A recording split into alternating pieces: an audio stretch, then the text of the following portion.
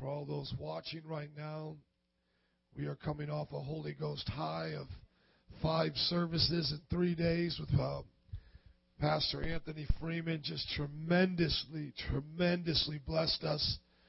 Some of us don't have much of our voice left. We've shouted it out. We've sung it out. We've danced it out. I stayed up with Brother Anthony yesterday till like 4:30 in the morning. Had to get up 2 hours later and take him to the airport, and then I went right back to bed for another 2 hours. So, yeah, I'm just going to go home today and rest and take like the rest of the month off. Hey, it's my birthday tomorrow, if I can do that. Yes, good try. We're going to move on now. Zechariah 10. Praise the Lord.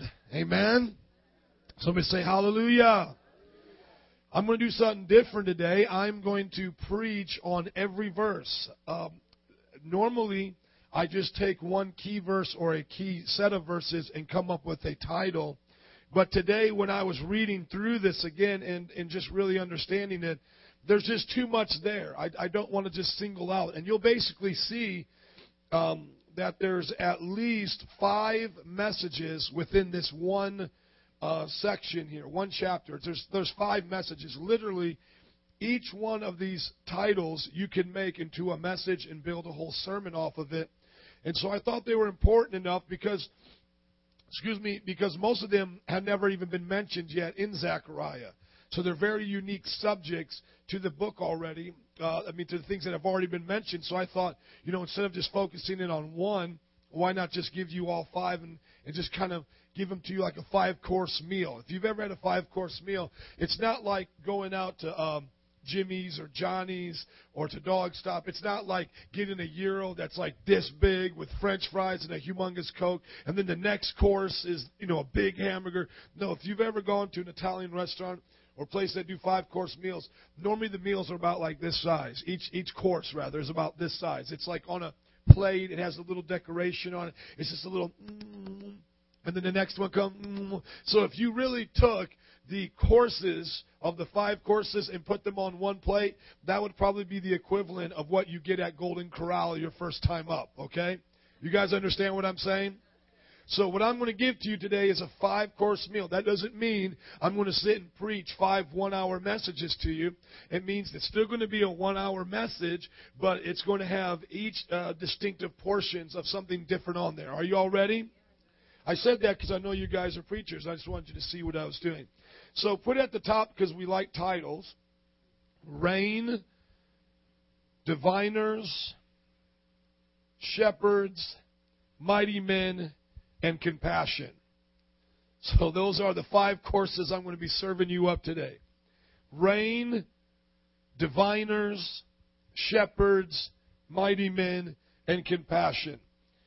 So what I'll do is I'm going to read through the chapter one time, uninterrupted, as much as I can. Help me, Holy Ghost, just so you can hear it. And then I'll go verse by verse. If you're ready, say, I'm ready. Amen. Ask the Lord for rain in the springtime. It is the Lord who makes the storm clouds. He gives showers of rain to men and plants of the field to everyone. The idols speak deceit. Diviners see visions that lie. They tell dreams that are false. They give comfort in vain.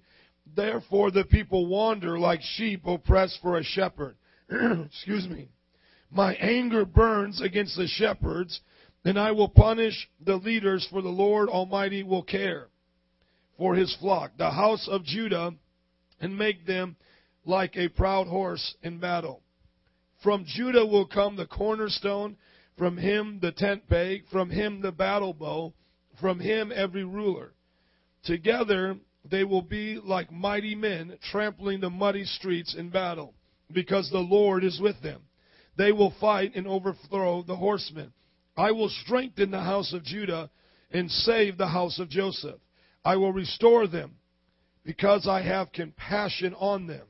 They will be as though I had not rejected them, for I am the Lord their God, and I will answer them. The Ephraimites will become like mighty men, and their hearts will be glad as with wine. Their children will see it and be joyful. Their hearts will rejoice in the Lord. I will signal for them and gather them in. Surely I will redeem them. They will be as numerous as before.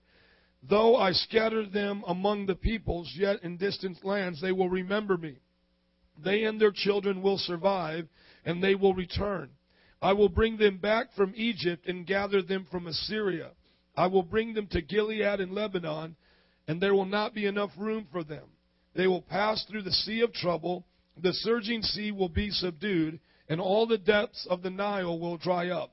Assyria's pride will be brought down, and Egypt's scepter will pass away. I will strengthen them in the Lord, and in His name they will walk, declares the Lord. Somebody say amen. All right, let's talk about the very first verse. Ask the Lord for rain in the springtime. It is the Lord who makes the storm clouds. He gives showers of rain to men and plants of the field to everyone. Somebody say rain. So right here, Zechariah is telling the people, ask the Lord for rain. You want to get back into the land? You want to start seeing your harvest, your agricultural business grow? Ask the Lord for rain.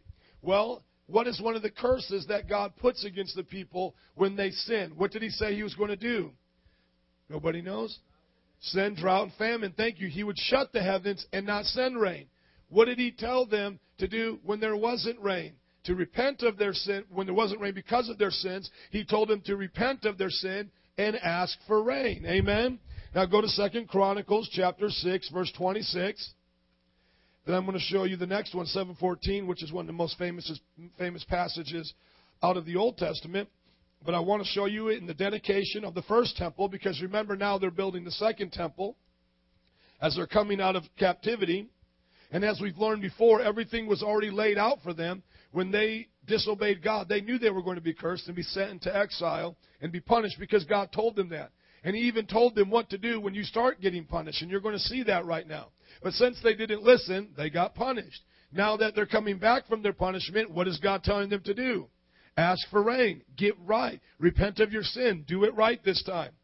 2 Chronicles chapter 6, verse 26 says, when the heavens are shut up and there is no rain because your people have sinned against you, and when you pray toward this place and confess your name, and when they confess your name and turn from their sin because you have afflicted them, then hear from heaven and forgive the sin of your servants, your people Israel. Teach them the right way to live and send rain on the land. Somebody say, send rain. Send rain on the land you gave your people for an inheritance. So here Solomon is praying at the dedication, when your people are afflicted, let this temple be a place that they can come and pray, get forgiveness of their sin, and have the rain come again. So in the biblical times, if you didn't have rain, if the people of Israel didn't have rain and they were suffering drought, they tended to look at that as a curse from God because of their wicked behavior. And when they would repent of their sin, seek the Lord, He would send rain. Now go to chapter 7, just one chapter over, verse 14. Same dedication of the temple, same person praying, Solomon. Verse 14, or go up to verse 13. When I shut the heavens so that there is no rain, and this is now God speaking, so it's basically before Solomon is praying and now God is speaking, rather. So it's not it's not Solomon speaking in both passages, it's Solomon asking and then now God in the second passage responding. Amen? Because it went from, when you do this, please do this. Now He's saying, when I do this, I'll do this. So look at the difference. Verse 13, when I shut up the heavens so that there is no rain or command locusts to devour the land and send a plague among my people, if my people who are called by my name, hallelujah, will humble themselves and pray and seek my face and turn from their wicked ways, then, come on, somebody say then I will hear from heaven and forgive their sin and will heal their land. Somebody say, heal the land. Come on, somebody say, heal the land. Hallelujah. He will heal the land. Now my eyes will be open, my ears attentive to the prayers offered in this place. You see, rain to the people of Israel was a sign of blessing. And when they didn't have it, it was a sign of being cursed. Now, in the New Testament, how can we perceive this rain? Well, first of all, I want you to see that we have the power to call down rain. Look at James chapter 5, verse 17.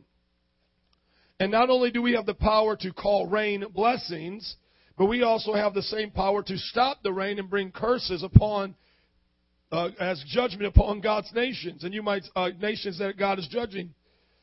As we see in Revelation that there are two prophets that come who can stop the rain as a part of God's judgment. The Bible says that we can do that. That we could stop the rain as a form of God's judgment, and that we can pray for rain. And how do I know that? Look at James chapter 5, verse 17. Working up to verse 16, let's just start there.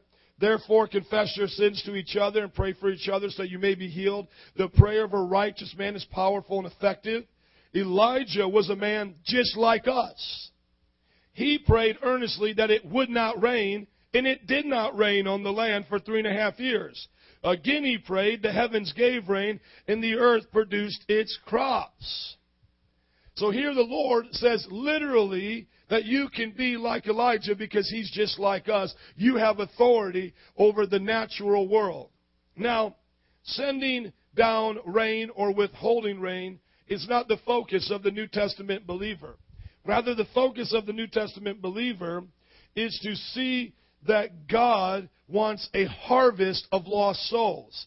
And so praying for the rain is God's Holy Spirit, and the harvest is the lost souls. So it's biblical for us to rebuke the curse of no Holy Ghost and no harvest and repent of our sins and say, God, send revival, send down rain, and let the agricultural business be soul winning, because soul winning should be our business, and business is good. Amen? So now look at the application in Matthew 9:36. The rain is the Holy Ghost. The crops are the people. Matthew 9:36. Making it now to be our focus. I still believe we have power over the rain and natural phenomenons, natural things. There's been people who have stopped hurricanes. There's been people who have prayed for rain and it's come.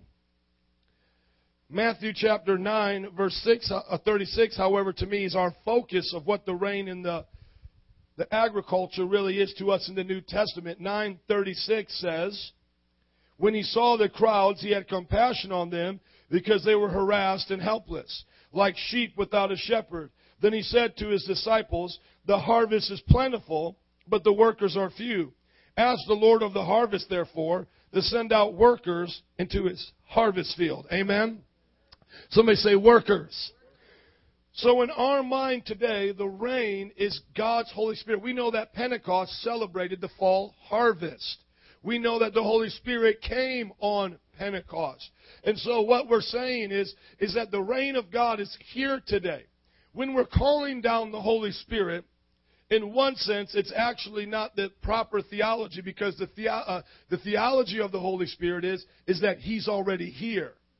You understand? It'd be like you saying, Joe, come into the room, and I'm standing in the room, and you're like, now, Joe, really come into the room. And I'm like, I'm already here. Joe, please come into the room. Come into the room. I'm like, hello, I'm in the room. You know? It's the same thing. When we're theologically saying, come Holy Ghost, He's saying, I'm here. I'm here. I'm in you. He's basically saying, let me out, let me flow, believe. So in that sense, the Holy Spirit's already been sent out into the world, as the Bible says in John, convicting the world of sin, righteousness, and judgment, preparing a harvest so that when we come and preach, He'll confirm the word with signs and wonders. Therefore, wherever we go with the Holy Spirit, the rain, there's always a harvest ready for us to bring in of lost souls. So technically, should we in the New Testament ask for rain? Technically not. What should we ask for? The harvest. But when we're saying send the rain, we're identifying with the Old Testament principle, which is okay to do in the New Testament, because what we're just saying is, Lord, send down the Holy Spirit, water hearts, change us, prepare us to be your vessels, and prepare them to be harvested. So it's not unbiblical. It's just not necessarily theologically the best way to understand it, because He's already come. So the idea of us calling down rain is really a relationship with us and the Holy Spirit, walking in His power, seeing Him prepare a people to be saved, because we don't save them, He saves them. And how are they harvested? Because the Holy Spirit's been dealing with them. And the Word, the Bible says, is the seed that's planted in them. And then it grows through the watering, again, of the Holy Spirit. Are you with me?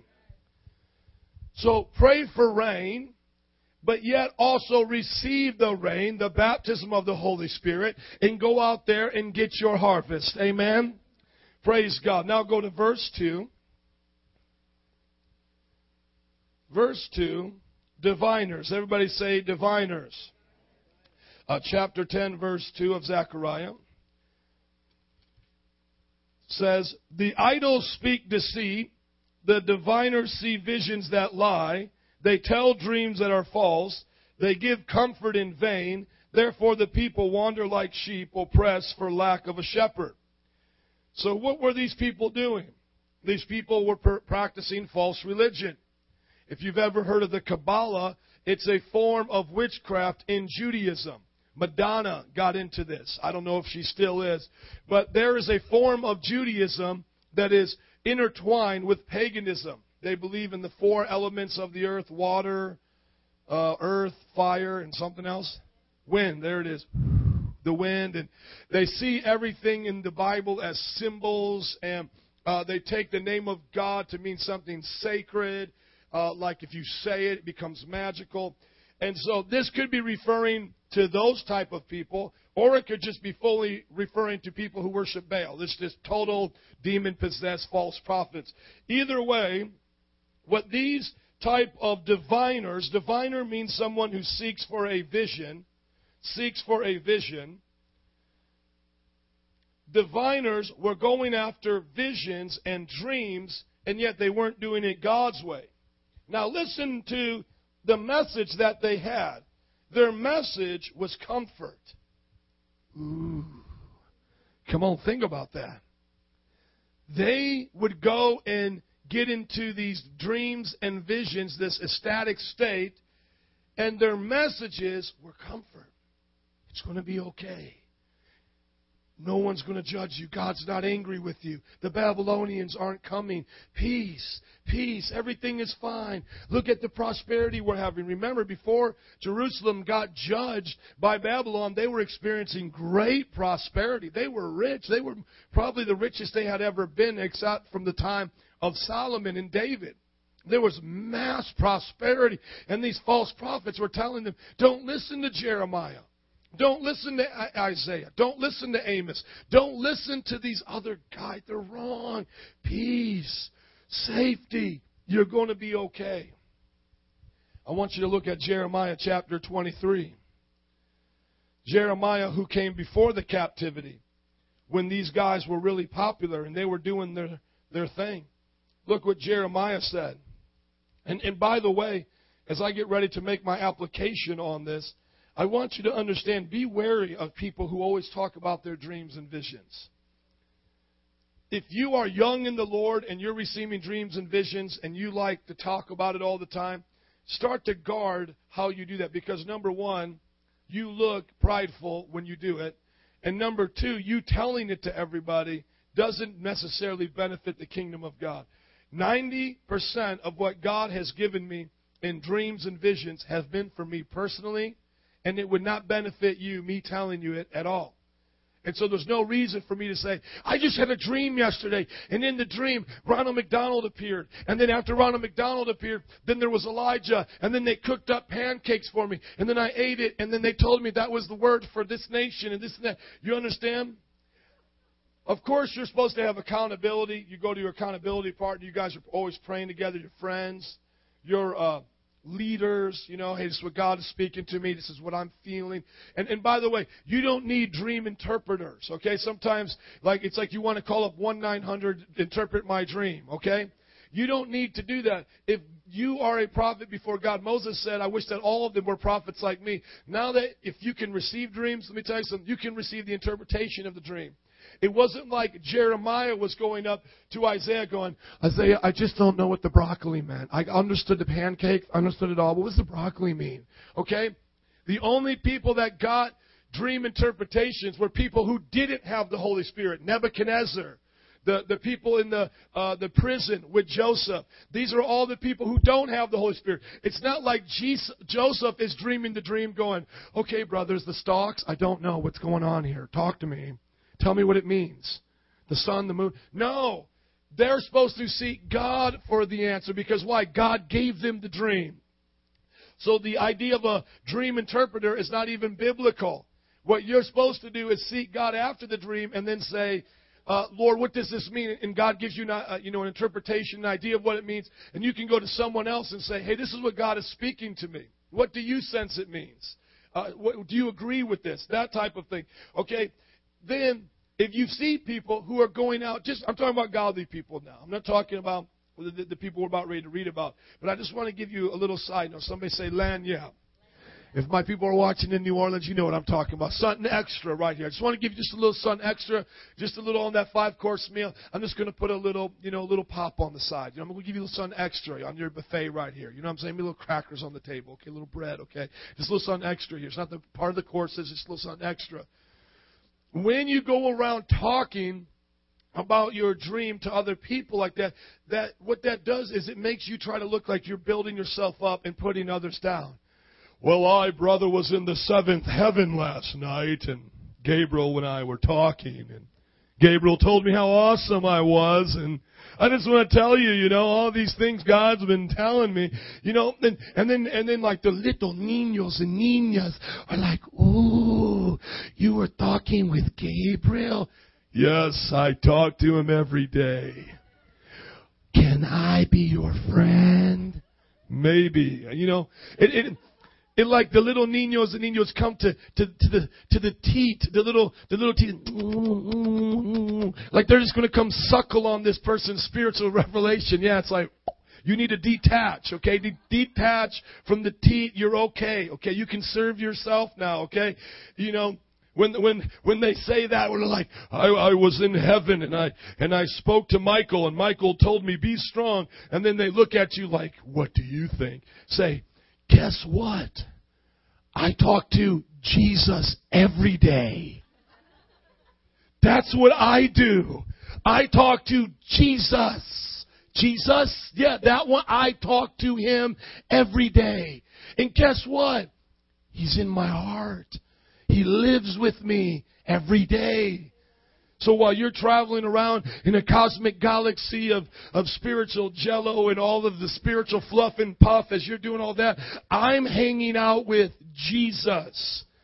And the things he shares with me are too private and personal and wouldn't apply to you. And I don't want you to think that you're better than me because I talk to Gabriel and you talk to Michael. So just keep it to yourself in that sense. Amen? See, because we talk to Jesus. You understand what I'm saying? That's very important for you to understand that. Now, after going past that little Dr. Pepper, little bread and butter, just a little lanyard, let's get back to diviners. Somebody say diviners. Now, these boys were the ones who were having demonic visions. These were the ones telling lies. These were the ones that were trying to get God's people distracted. And look at what Jeremiah says in chapter 23, verse 28. This is what he says concerning the people who speak dreams and visions. Jeremiah chapter 23, verse 28, finding the passage. There we go. Let the prophet who has a dream tell his dream, but let the one who has my word speak it faithfully. For it has straw to do with grain, declares the Lord. Is not my word like fire, declares the Lord, and like a hammer that breaks a rock in pieces? Therefore I am against the false prophets who steal from one another words supposedly from me. Guys, think about this. Have you ever noticed that Deepak, what's his name? Chopra sounds just like Oprah? Think about it. Have you ever understood that they all are sounding the same? When false prophets are in a land, they all sound the same. Why? Because they're taking words from each other. Some of you guys don't know who Deepak is. He's just a new age guy that kind of just blends all religions together. He's very famous with the Hollywood stars. And if you listen to Oprah, you listen to him, they sound the same. How many know if you listen to some American preachers, I won't say it to offend the people at SU, but how many know some of them sound exactly the same way? Why? Because when the false prophets are prophesying, they're not only getting demonic influence, as the Bible says, but they're also stealing words from each other.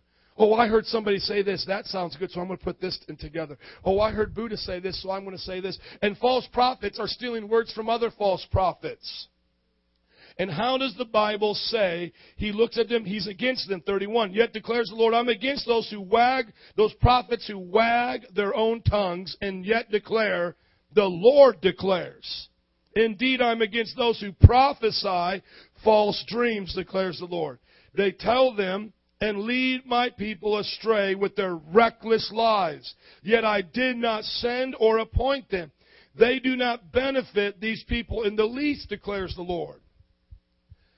So number one, how does God compare dreams, visions to His Word?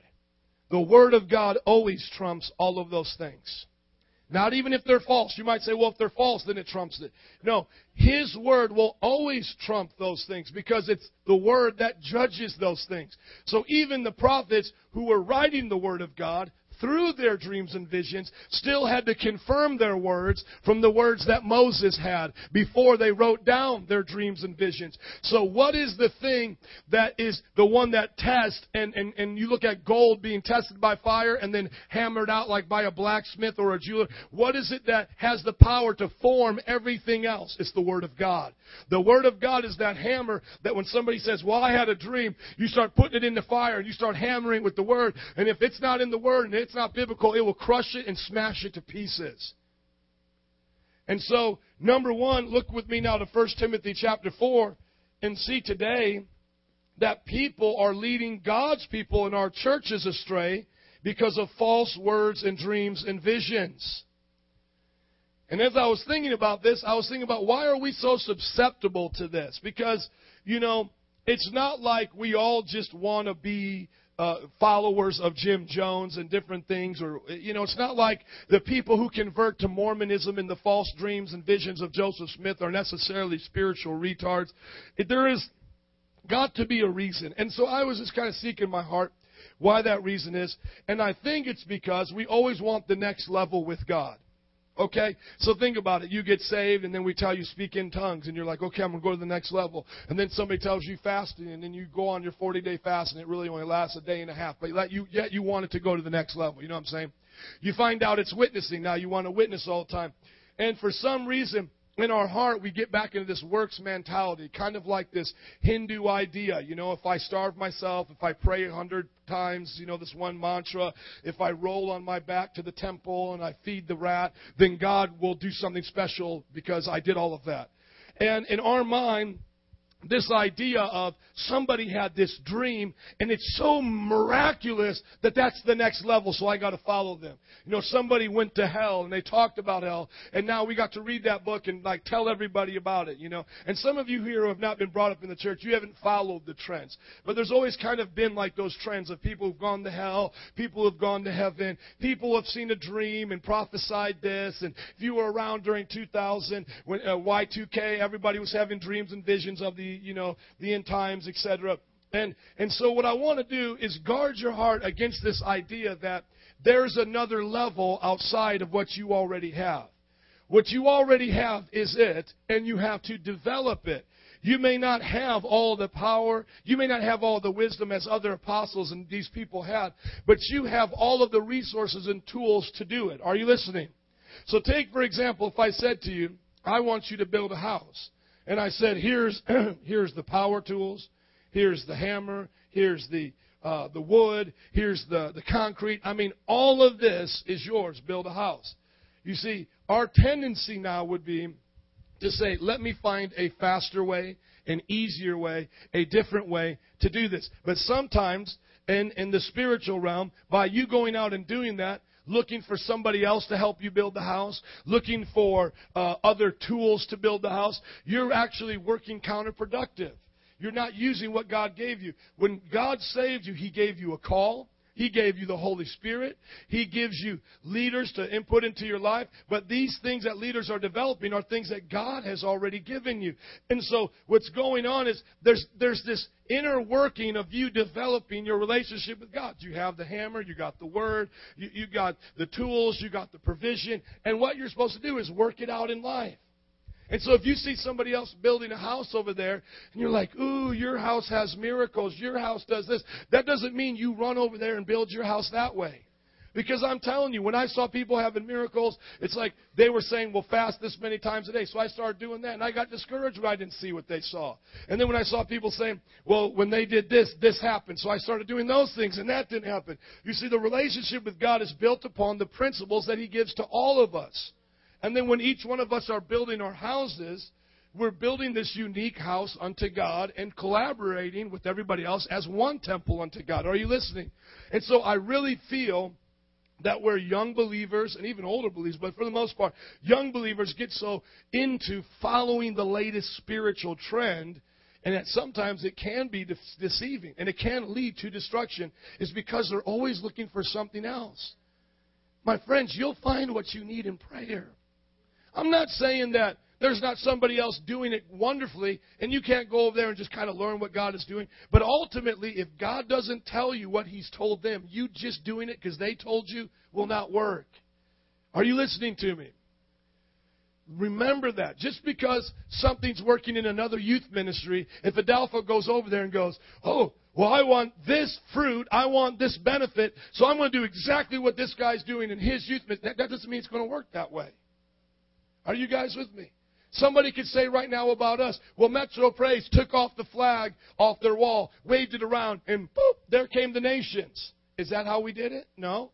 But even unless they say they reduced us down to that method, and now I wrote a book, Flag Waving for Nations. God gave me a vision that whoever waves flags for nations will inherit nations. So everybody start waving flags. And you guys know, because you've heard the super kooky dooky spiritual people talk, you know that I could be that same way, like God told us. Wave the flag. And as Ish waved the flag, I felt the nations come.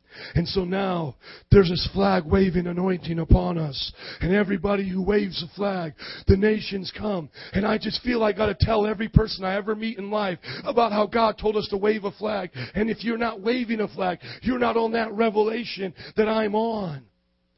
You see, I could talk just like those blah, blah, blah people. That's what they are, blah, blah. It's like, you know how I hear them when they talk to me and they start going, well, I've been to, you know what all of a sudden I hear? I hear like that with Charlie Brown, like, wah, wah, wah, wah, wah, wah. And I'm just like, dude, just whenever you're done, let me know. Just let me know and just praise God, okay? Because here's the deal. When you get into that, and now here's the point. When you get into that, what happens is somebody will come and take advantage of you. And that's how these people came about in 1 Timothy chapter 4. Because what's going on is they're not just coming up saying, hey, Christians. Remember, they're talking to Christians. Remember, God is warning the Jews against diviners. So when you're listening to this warning in 1 Corinthians chapter 4, He's not talking about people who are already lost and unsaved on their way to hell. No, He's talking about us. And I want to tell you, I've had friends that I went to Bible college with, and all of a sudden men started telling them, well, you're supposed to meet in a house church. God told us that we're all supposed to be in house churches. And all of a sudden, because they're always looking for the next level, now they feel the next level is meeting in a house. Because God will just show up more in a house. And all of a sudden they start meeting in the house. Then they start doing a little bit this, a little bit that, and they start following these winds of doctrine. And before you know it, they're not even serving the Lord anymore. Hello, somebody. Come on. I've seen people start off spiritual, like, oh, we got to be spiritual. We've got to be spiritual. And they're following every wind and doctrine and every spiritual person. And then before long, they get disenfranchised. They get discouraged because these people eventually have lied to them. Like I told you before about going to get the donkey, I've known people to say, if the disciples went and got a donkey, I can go and get this car, because preachers told them to think that way, because they got revelations on how to be blessed. And they would quote things like, you would say in service like this, like you're playing the lottery or the thing at Vegas, you pull down a thing, and churches would say, money come in Jesus' name. Money. And these pastors are teaching people, money come. You understand? And I've seen people get so discouraged because of lies. And they quit because they thought there was something else. You don't need to do money come to have God bless you. Pray, seek His face, kingdom of God first, and He'll bless you. Amen? Chapter 4, verse 1. See, I just got stuck on that one. That was a good course. Amen? We're still gnawing on this little filet mignon. Nice little sauce on top, little parsley on the side.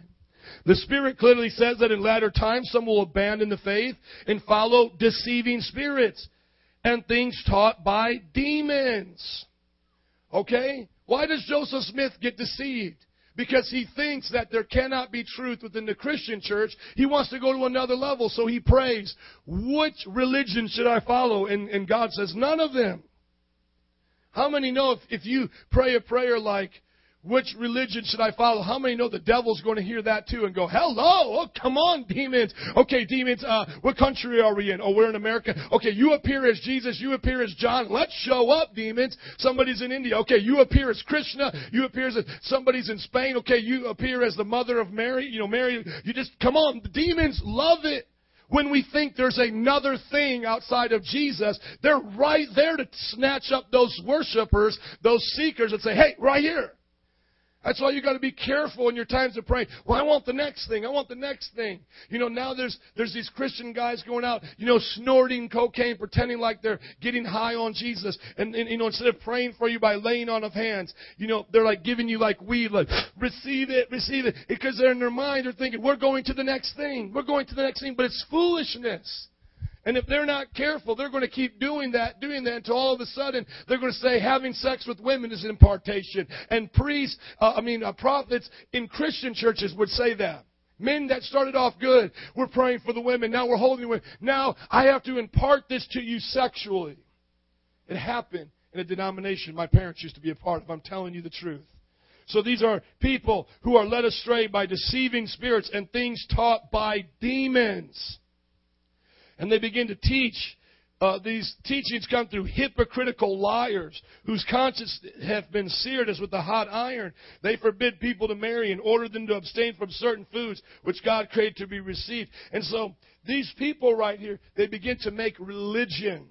And they begin to develop all of these extra things. And so if you follow the Kabbalah, there's all these extra duties. And if you follow Mormonism, you can't drink tea. And if you follow Islam, you can't eat pork. And there's this whole idea that if you do this, you get this. But the real truth is they're hypocritical liars, damned, and sinners on their way to hell, deceived by demons. Because salvation is a gift of faith. Amen? It's a free gift received by faith. Somebody say diviners. Now let's go to shepherds. Go back to Zechariah chapter 10, verse 3. Praise the Lord. I had fun on that one. Anybody else have fun? That was good. I just try to be led of the Lord when I preach a message like this. I got the passages in front of me, but I want to really just hear what God is saying to you. So guard your heart about those things. Now, let's go to shepherds, which every one of you wants to be in Jesus' name. It says, my anger burns against the shepherds, verse 3, and I will punish the leaders, for the Lord Almighty will care for His flock, the house of Judah, and make them like a proud horse in battle. Now, what you see right here is that God was angry with the shepherds, the priests, the religious leaders, because they used and abused the people of God. Now go to Ezekiel 34 and see how this was happening, because Ezekiel comes right at the beginning of the second wave of exile into Judah, from Judah to Babylon. And he's still trying to warn the people because he's trying to tell them you can still have another chance and not totally get demolished, and they don't even listen to him. And one of the things that he brings up against them is Ezekiel 34, that he's against the shepherds, that God is against these leaders. And this whole chapter, I wish I had time to read the whole chapter of Ezekiel, talks about it. But let me just give you the idea. I'll start in verse 1. The word of the Lord came to me, Son of man, prophesy against the shepherds of Israel. Prophesy and say to them. Now, by the way, our word pastor is the same word for shepherd. You understand this? When it says fivefold ministry, one of them is a pastor. That's the same Greek word for shepherd. When it comes right here in the Hebrew, it's the same thing. So he's saying, I am against the pastors. I am against the people who are shepherding the flock. So you can understand this, okay? This is what the sovereign Lord says. Woe to the pastors of Israel who take care of themselves. Should not the shepherds take care of the flock? You eat the curds, clothe yourself with the wool, and slaughter the choice lambs. But you do not take care of the flock. You have not strengthened the weak, or healed the sick, or bound up the injured. You have not brought back the strays, or searched for the lost. You have ruled them harshly and brutally, so that they were scattered because there was no shepherd. And when they were scattered, they became food for all the wild animals. My sheep wandered over all the mountains on every high hill.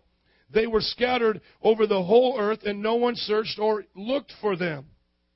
Therefore, I'm against you. He's against the shepherds. Somebody say shepherds. Now go with me to 1 Peter chapter 5, verse 1. And I'm feeling another preach coming on. Amen. And these 5 courses might become 5 meals. Amen. Praise God. How many wouldn't mind a 5-hour message? Come on, Jesus. 1 Peter chapter 5, verse 1. To the elders among you, I appeal as a fellow elder. See, who are elders? They are, what you're going to learn, are pastors. See, there is a gift of pastoring, which means taking care of the people as a fivefold ministry. But every elder in the church is a pastor, according to Peter. Catch it right now. To the elders among you, I appeal as a fellow elder, a witness of Christ's suffering, and one who also share in the glory to be revealed. Be what? Come on, be what? Be shepherds, be pastors of God's flock that is under your care, serving as overseers. Not because you must, but because you are willing, as God wants you to be. Not greedy for money, but eager to serve. Not lording it over those entrusted to you, but being examples to the flock. And when the chief shepherd appears, you will receive the crown of glory that will never, never, never fade away. Come on. Is there any shepherds in this house today? Is there anybody that wants to make the wrong right? Is there anybody that wants to come up in the church and be like Christ to the people? Go after the one that's lost. Hallelujah. Take care of the sick and the hurting. Go and visit the poor and the needy. Not doing it for money. Sometimes we look at it, what am I going to get out of it? No. The whole purpose is, what can God get out of your life? What can God get from you? He deserves the glory. As the Moravian missionaries said onto their journeys, sometimes never seeing their family again, may the lamb that was slain receive the reward of his suffering. That's a shepherd. You're not a hireling. You're not somebody to just take off and run when the going gets tough. You're supposed to get going. Come on. You're not supposed to give up and leave your sheep to be destroyed. You're supposed to go and do home visitations. You're supposed to get out there on the streets and get the lost backsliders. Come on. You're supposed to care about them. You're supposed to pray for them daily, thinking about them often, how you can help develop them and grow them, not what you can get out of their wool, out of their food. Even though sometimes you may want to have lamb chops, even though sometimes they may bite, even though sometimes they may be a little stubborn, you are called to love them and be like Christ and lay down your life for them. If you want to be a shepherd, somebody say, help me, Jesus. Come on, somebody say, help me, Jesus. You see, God is looking for people who want to shepherd his flock. He was saying to the people of Zechariah's day, Josh and Davi, Griselda, he was saying, you know what, I was against them. And because of the church, and because of what they did, I judged the land. Listen to me, my friends. When you go into a room and it's dark, you don't curse the darkness. You're upset at the light bulb. It's not the reason there's sinners in the earth that the earth is so dark. It's the reason that the church, the light, is not on. I'm going to say that again. It's not their fault there's no light here. They're dark. They can never produce light. If there's no light here, it's the church's fault. It's the light bulb's fault.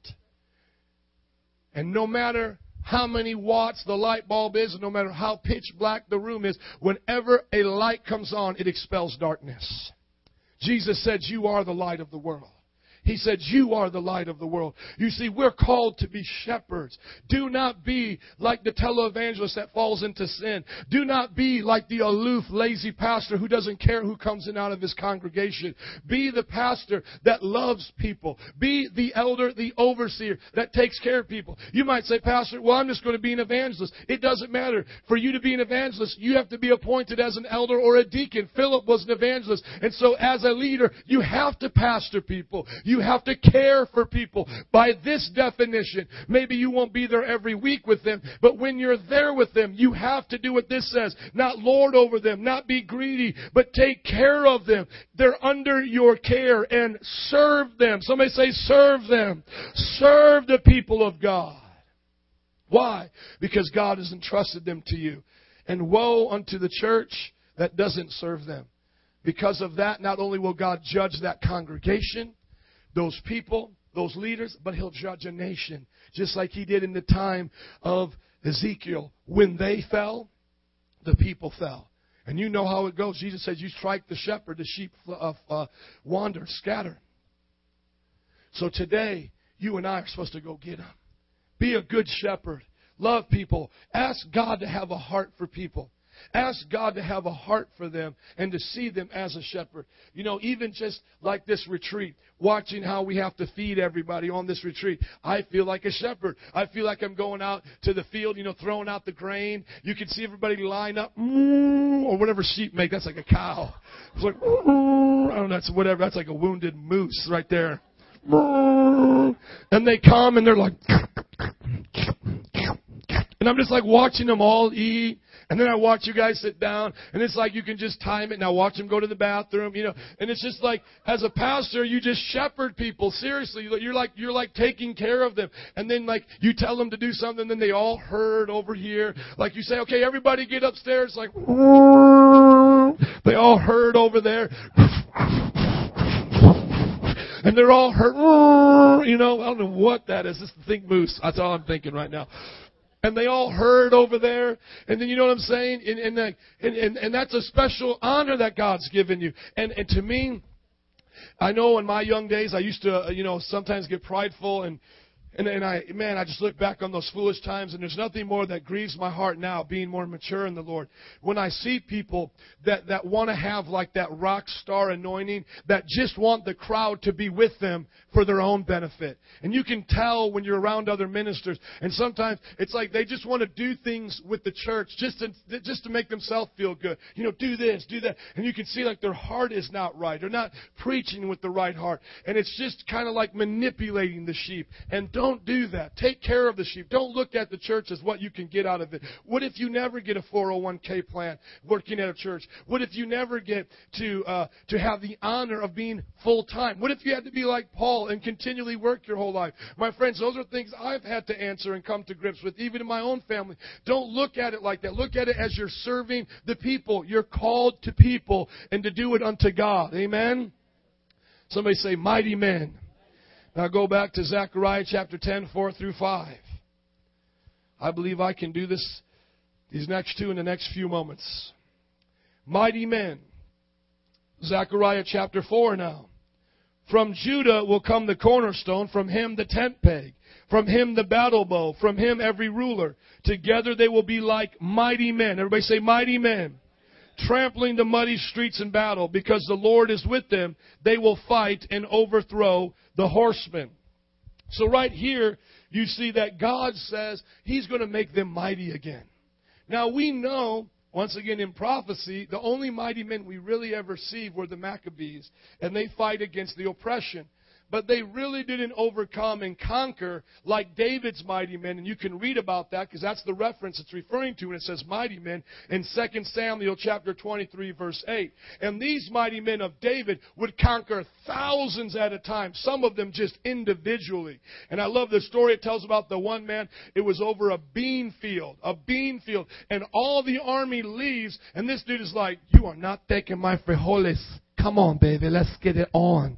And then they come, dude, and the Bible says he slays so many of them that when he is done, you can't even get the sword out of his hand. It's like you have to like take, like a wrench or vice grips and like get him to loose the sword because he had just gripped up like that. And that is true. You can get to the point, if you hold on to something that long, your muscles will get like in a freezed position like that. And this man was just a bad mamma jamma for Jesus. Amen.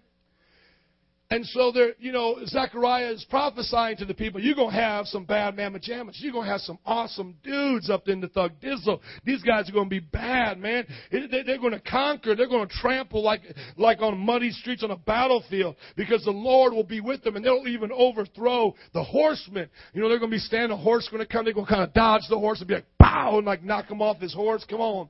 Or they'll just stand there and just like cut down the horse's legs, like slaughter that little horse. You know what I'm saying? Crush it. See, the Bible is serious, man. The Bible is not a Saturday morning cartoon. Hello? The Bible makes Lord of the Rings, Matrix, all that look like it's a silly story here, man. It looks like Ronald McDonald compared to this. I mean, we're talking about a woman one time had a king hiding in her tent. She went and took a tent peg, put a hammer on it, pow, right through his temple, the Bible says, through his head to the ground. That's what a woman did, shikaboomba. So that's what we do to demons, amen? Let me tell you how you're mighty men. Go to Mighty Men and Women. Go to Romans chapter 8, verse 28.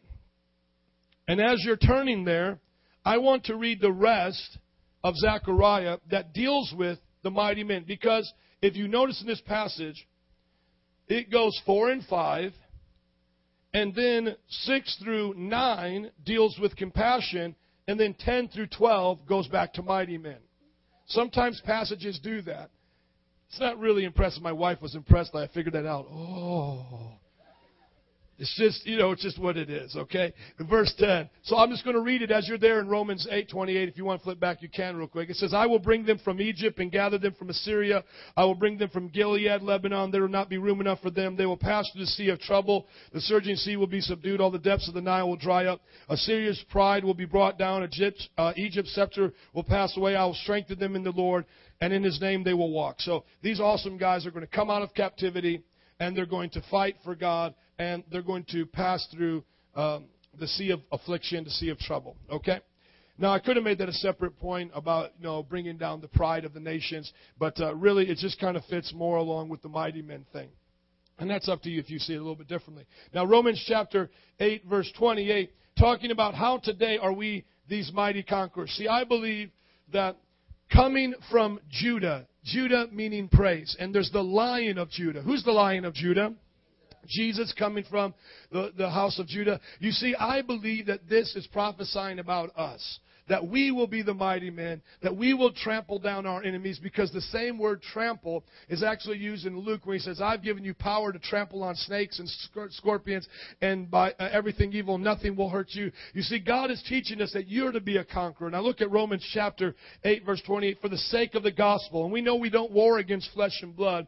If there's any guy here that wants to see what it would be like to split a skull with a nail and a tent peg, I'm sorry you don't get the chance to do that. You can talk to God about that and we'll help counsel you. Amen? But what you do get to do is fight a spiritual battle with armor. And it's not like, I'm going to a spiritual battle. Here's my shield. No, this is actually more of a real battle than splitting people's head open with tent pegs, okay? This is a real battle. There are real demons fighting against us. And it's for eternal souls. Eternal souls. Just get that in your mind. Eternal souls. Now look at 1 Corinthians, Romans 8, rather. Romans 8, chapter 28. Says, we know that in all things God works for the good of those who love Him, who have been called according to His purpose. For those God foreknew, He also predestined to be conformed to the likeness of His Son, that He might be the firstborn among many brothers. Those He predestined, He called. Those He called, He also justified. Those He justified, He also glorified. What then shall we say in response to this? If God is for us, who can be against us? You see, who can be against us? Continuing, He who did not spare His own Son, but gave Him up for us all, how will He not also now, along with Him, graciously give us all things. Who will bring any charge against those who God has chosen? It is God who justifies. Who is it that condemns? Christ Jesus, who died. More than that, who is raised to life, is at the right hand of God and is also interceding for us. Who shall separate us from the love of Christ? Shall trouble or hardship, persecution or famine or nakedness or danger or sword? As it is written, for your sake we face death all day long. We are considered as sheep to be slaughtered. No, in all these things we are more than conquerors through Him who loved us. For I am convinced that neither death, nor life, nor angels, nor demons, nor the present, nor the future, nor any powers, nor height, nor depth, nor anything else in all creation will be able to separate us from the love of God that is in Christ Jesus our Lord. Amen? So that's how we become conquerors, is through Christ Jesus. And now we know that we are indestructible when we're on God's side against the kingdom of darkness. Now go to Ephesians 6, which I was just quoting before. And here's how you fight. Ephesians chapter 6, putting on the armor of God. Verse 10 of chapter 6, finally be strong in the Lord and His mighty power. Put on the full armor of God, so that you may be able to take your stand against the devil's schemes. For our struggle is not against flesh and blood, but against rulers, against the authorities, against the powers of this dark world, and against the spiritual forces of evil in heavenly realms. Therefore, put on the full armor of God, that so in the day of evil comes, you'll be able to stand your ground. After you've done everything to stand, stand firm with the belt of truth buckled around your waist, with the belt plate of righteousness in place, and with your feet fitted with the readiness that comes from the gospel of peace. In addition to all this, take up the shield of faith, which you can extinguish all the flaming arrows of the evil one. Take the helmet of salvation, the sword of Spirit, which is the Word of God, and pray in the Spirit. Hallelujah. How many like speaking in tongues? Praise the Lord. Pray in the Spirit on all occasions with all kinds of prayers and requests. With this in mind, be alert. Always keep on praying for us, all the saints. Somebody say, get it on. So here's the prophecy. God's going to make an army of mighty men like David's mighty men who are going to slay thousands of demons, slay thousands of principalities. Now, if you go back to verse 12, our battle is not against flesh and blood of Ephesians 6, but our battle is against rulers. See, people have looked at this from different angles. You can take it or leave it, but I'll give it to you. Looking at rulers, as these would be the smaller types of demons that would afflict people's life, ruling over them. That then there are authorities, demons that have authority, maybe over a region, over a religious cult, authority over a government, something like that. A little bit more authority. So you understand that this is what they're saying. This is military language, and there's rank now. So the little rulers are like little privates. These ones that have authority are like sergeants, and the other ones are going to be like lieutenants, and then lastly the generals. So you could take it or leave it, but something to look at. Rulers being the ones that afflict people, authorities, the ones that have dominion over multiple groups, powers of this dark war, the powers of this dark world being now regions, entire regions. Like someone that sits over Chicago, sits a demon that could sit over, like how in Daniel's day sat over Persia and sat over entire regions. And then it says spiritual forces in the heavenly realms. And now, lastly, these are the demons that resist God's angels from sending help and provision for us. And a lot of this does come from Daniel. And so understanding that there's this spiritual power of a dark world fighting, and there's there is this power in the spiritual realm fighting His blessing from coming down. And so that would be ultimately like how you could see it be like overseeing like entire nations. You know, demons that might be dividing the world up. And so it kind of gets a little spiritual, a little bit out there, you know what I'm saying? But I want you to get the idea, you are really fighting them. That's the point I'm saying here. He doesn't just say, you're just fighting bad thoughts and just evil ideas. No, you're actually fighting a military force of demons. They are an organized military force of demons. The Screw Tape Letters, written by C.S. Lewis, gives a fictional account of what demons may be like as they work together in organization and rank to afflict people. It's a nice little fictional story to give you the idea of what this is talking about as you read through the Bible, that there are demons that are fighting against us. Somebody say, mighty men. And lastly, would you stand up to your feet with me? Verses 6 through 9 in Zechariah. Just stand up. Praise the Lord. Get you to stretch out your feet. Zechariah 6 through 9. How many like the 5-course meal so far? You like it? Amen? Now here's your dessert. And this is what I love. I could have preached the whole message on this one. Look at 6. I will strengthen the house of Judah and save the house of Joseph. I will restore them because I have compassion on them. They will be as though I had not rejected them. For I, the Lord their God, I am the Lord their God, and I will answer them. The Ephraimites will become like mighty men. Their hearts will be glad with wine. Their children will see it and be glad. Their hearts will rejoice in the Lord. I will signal for them and gather them in. Surely I will redeem them. They will be as numerous as before. Though I scatter them among the peoples, yet in distant lands, they will remember me. They and their children will survive, and they will return. Look what God says to them. I will be compassionate to them. And He says, it will be as though I never rejected them. Somebody say forgiveness. Somebody say compassion. Isn't that wonderful that God says that after these people of Israel had been judged for 70 years in captivity. Leilani, would you come, please? He says that now as I'm restoring them, it will be as if they never had been judged. Doesn't that give hope to the backslider today? And if God loves the backslider that way, how much more you and I? How much more you and I today who are not backsliding, but at times we may fall into sin. At times we may give in to temptation. When you ask for forgiveness, you know what? You're coming to a compassionate God.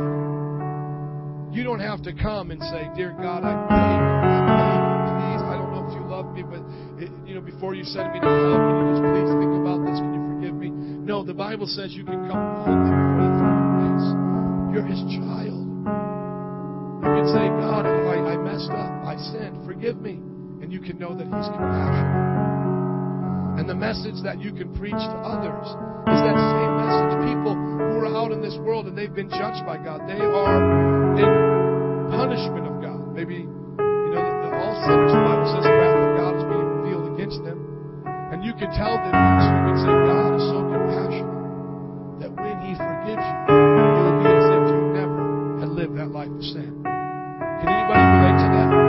Do you feel like today you are a new creation? Do you feel that old things have passed away?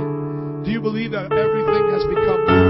Do you still think and feel like you're the person who you were before you got saved? No. And you know why that is? Because God is a God of compassion. I want to encourage you. The theme of the rain is the Holy Spirit. To walk in the power of the Holy Spirit and to receive a harvest. Amen. I want to encourage you to not fall astray, to not fall and be led astray by people who have false dreams and visions, or by people who have genuine dreams and visions, but they're trying to manipulate you. Value the Word of God and the tools that God has given every believer and work out your own salvation with fear and trembling. I want to encourage you today to be a shepherd of God's people, to shepherd the flock of God with true love and compassion, to not be like the shepherds of old, to not be like people today who don't care for them, but to love people as Christ loved people, to go after the one, leaving the 99, to not be eager for gaining of money and to the gaining of popularity and even the gaining of numbers in the wrong way, but to truly care about the individuals. If you have 4 out of service or 400, care about each individuals and raise up other shepherds to work with you that will care for them like you do. I want to encourage you to be mighty men and women of God that are like bows in the hand of God, that are weapons used against the enemy. Be encouraged today that your ability to conquer never came from your ability. It came from His ability imputed, freely given to you. That's why you're more than a conqueror. You didn't do the original conquering. You just got the benefit. That's more than a conqueror. You got the benefit of what somebody else did. And put on that armor. And with prayer, begin